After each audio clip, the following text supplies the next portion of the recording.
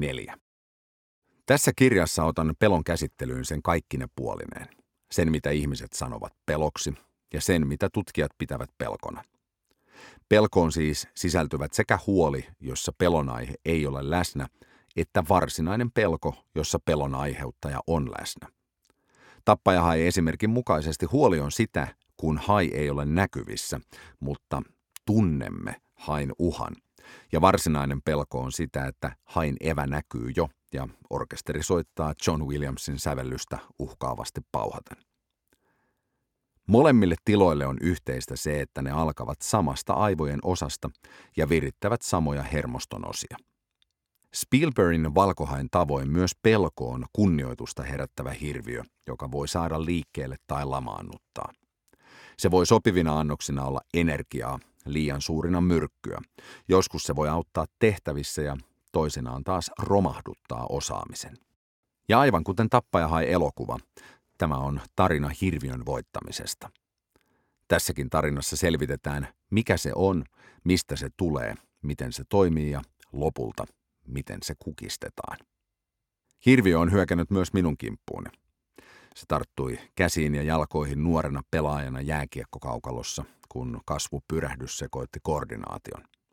Se täytti ajatukseni paniikilla, kun sain toimitusharjoittelijan paikan paikallisradiosta.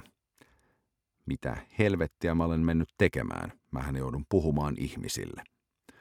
Ja myös silloin, kun uudessa työpaikassani kollega sairastui ja vastasin kyllä, kun kysyttiin, voisinko tuurata häntä muutaman sadan kriittisen asiantuntijan valmentamisessa. Silloin toivoin, että iskisi edes salama. Iän ja kokemuksen karttuessa pelottavia tilanteita alkaa pitää testinä ja oppimisen välineinä.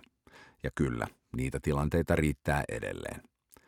Mutta nuorena olisin tarvinnut jonkun sanomaan sen, mitä aion sanoa myös tässä kirjassa. Pelko on normaalia, se on konkreettista ja se voi kääntää edukseen. Teen tässä kirjassa eron hyvän ja pahan pelon välillä ja näytän, millä tavalla eri ihmiset ovat kärsineet pelosta tai hyödyntäneet sitä. Kerron, miten pelon negatiivisista vaikutuksista on irtauduttu henkilökohtaisen oivalluksen kautta ja mitä asiaan syventyneet tutkijat tietävät pelon eri puolista. Kirjan edetessä hyökkäämme käärmeen kimppuun, kiipeämme esiintymislavalle ja käymme läpi konkurssin. Näytän, miten pelolla voi hallita ihmisiä ja romahduttaa luovuuden, älyllisen kyvykkyyden ja yhteistyön.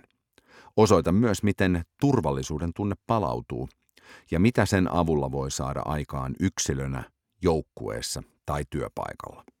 Haluan tässä kirjassa tehdä pelon näkyväksi ja konkreettiseksi, saada ihmiset ajattelemaan tätä merkittävää voimaa uudella tavalla ja pohtimaan sitä, miten käyttäytyisimme, jos emme pelkäisi.